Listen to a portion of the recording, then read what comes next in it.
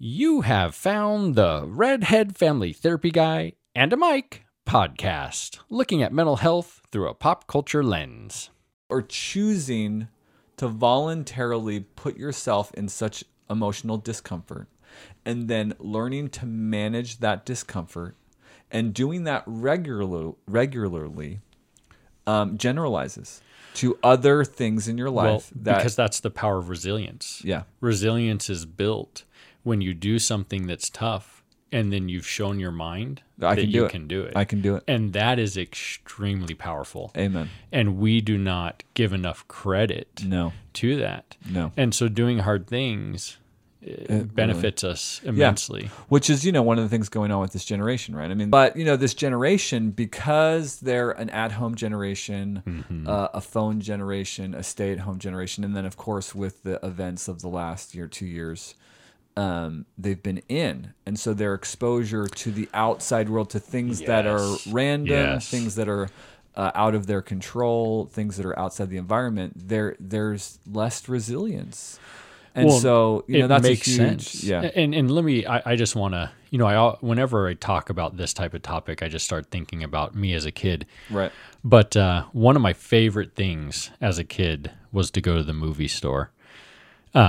Blockbuster. Yeah. Do they Blockbuster. exist? Is that gone? Are they gone? I think there's one. There's one in left. Washington or something like that. Oregon. Maybe it's Oregon. I loved going to the video store.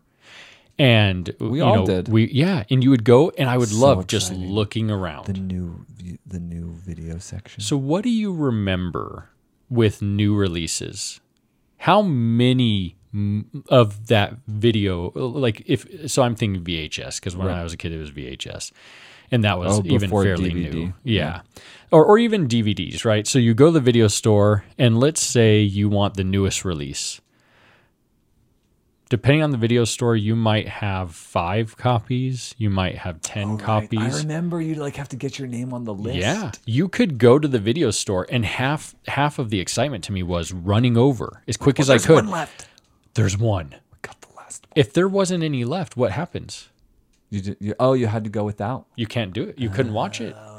So what happens? You can't go home, look on Netflix. You can't download it. There's no downloading. What do? There's no instant. You wait. Yeah, or you go to another video store. It's so true, Michael. I didn't think about that. And I think about this as a normal. kid. That was That's normal the life. norm. That was TV shows. That was songs. If you didn't have the album. Commercials. My girls, it cracks me up. If we are at a hotel and we have cable, they're like, how do you skip it? And I'm like, sweetheart, you can't skip it. Like, what? It's a commercial. What? They have a temper tantrum? What? Meltdown. What do you mean? But it's totally true. Or they're like, I want to watch this show, and you have to watch what's on. You can't just pick the show. Well, it's TV. That's so. These fantastic. are just tiny things, normal. right? That was just normal daily life. And that teaches something, or right? even getting things, right? The mail, Amazon, right? Well, you think about all types of mail things, right? When I was when I was 18, 19, 20 and before, when I came to be about 21, 22, I felt like email was really becoming more popular and usable. Before that, it was snail mail. Dude. Like if I wanted to communicate, I could call them on like the landline. I mean, I didn't have a cell phone back then. It's too expensive. Not answer. No. What if they don't have a voicemail or a message machine, right? An answering machine is what we would call them. What if they didn't have an answering machine? You just said that's what they called them. Yeah, that's what we called them.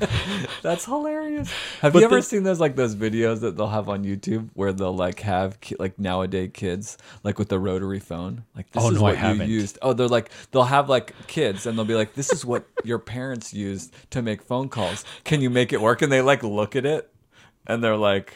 They pick up the thing and they're like, it's fantastic. It's really fantastic. But it's things like that I think affect resilience now. You are 100% because right. There's just not those built-in. There's not as many of those built-in things. Now, I'm not going to downplay it. Kids experience crazy things that I didn't experience when I was a kid nowadays. Just managing information. But resilience, I feel like, is something because of the immediate gratification that we have, that we've come to. That exists, that we've come to appreciate even and enjoy. Amazon, you can get same day with stuff. Well, and here's it's the other, crazy. Well, and you can learn anything right now. Yeah. Anything we want to know right now for free. What's an encyclopedia? Right? How many of those did you copy when you were 13? Oh my goodness. All my reports were encyclopedia reports. But here's the thing. I mean, back then, if you had encyclopedias. Dude, we sound like otherwise we're you'd old. have to go. We sound like we're like 70.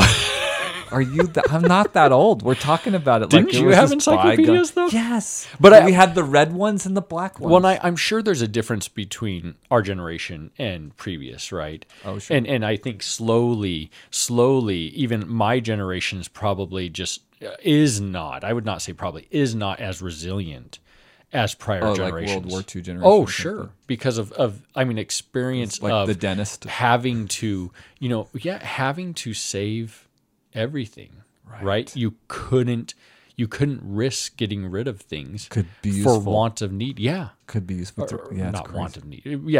For having to need that, and so I think that as generations have gone by, I think resilience is a big factor in how do we learn and grow and be able to do things that will help us so much without giving up first. And we see it with clients all the time, especially those teenage clients, the early 20s. I'll give them, a simple assignment like, hey, do this breathing exercise. I'll outline it real simply. I'll say, just do it this many times. Experiment. I'll give them a progressive relaxation exercise. And if they might do it once. It's too hard. And then they don't. They were bored. They it was give boring. Up. Yeah. It's like, And they're robbing themselves. Yeah. Robbing themselves of the opportunity to experience the joy that comes from building resilience and managing discomfort. Yeah. So this is a huge one for parents, right? Like if your kids seem fragile, really, I think that the focus and opportunity, or what's great parenting, is you have to manage, protect, your children, but you've got to give them the opportunity to manage discomfort. Yeah. Like that's, if you want your kids to be emotionally resilient and strong, one is you definitely want to have a dialogue of emotion in your home, which is not common, unfortunately. Well, and instead of taking the pain and the discomfort, be with them in it so that they can experience and give them opportunities to manage it and let them figure it out. Yeah, and then be there. Yes, to guide, to show, hey, you can do it. Be there. Yeah, it's all right. And then in the end, you can be the one to say, hey, look what you did. Awesome. Look at how strong you are. And then they know. Then they know I can do hard things. Yeah.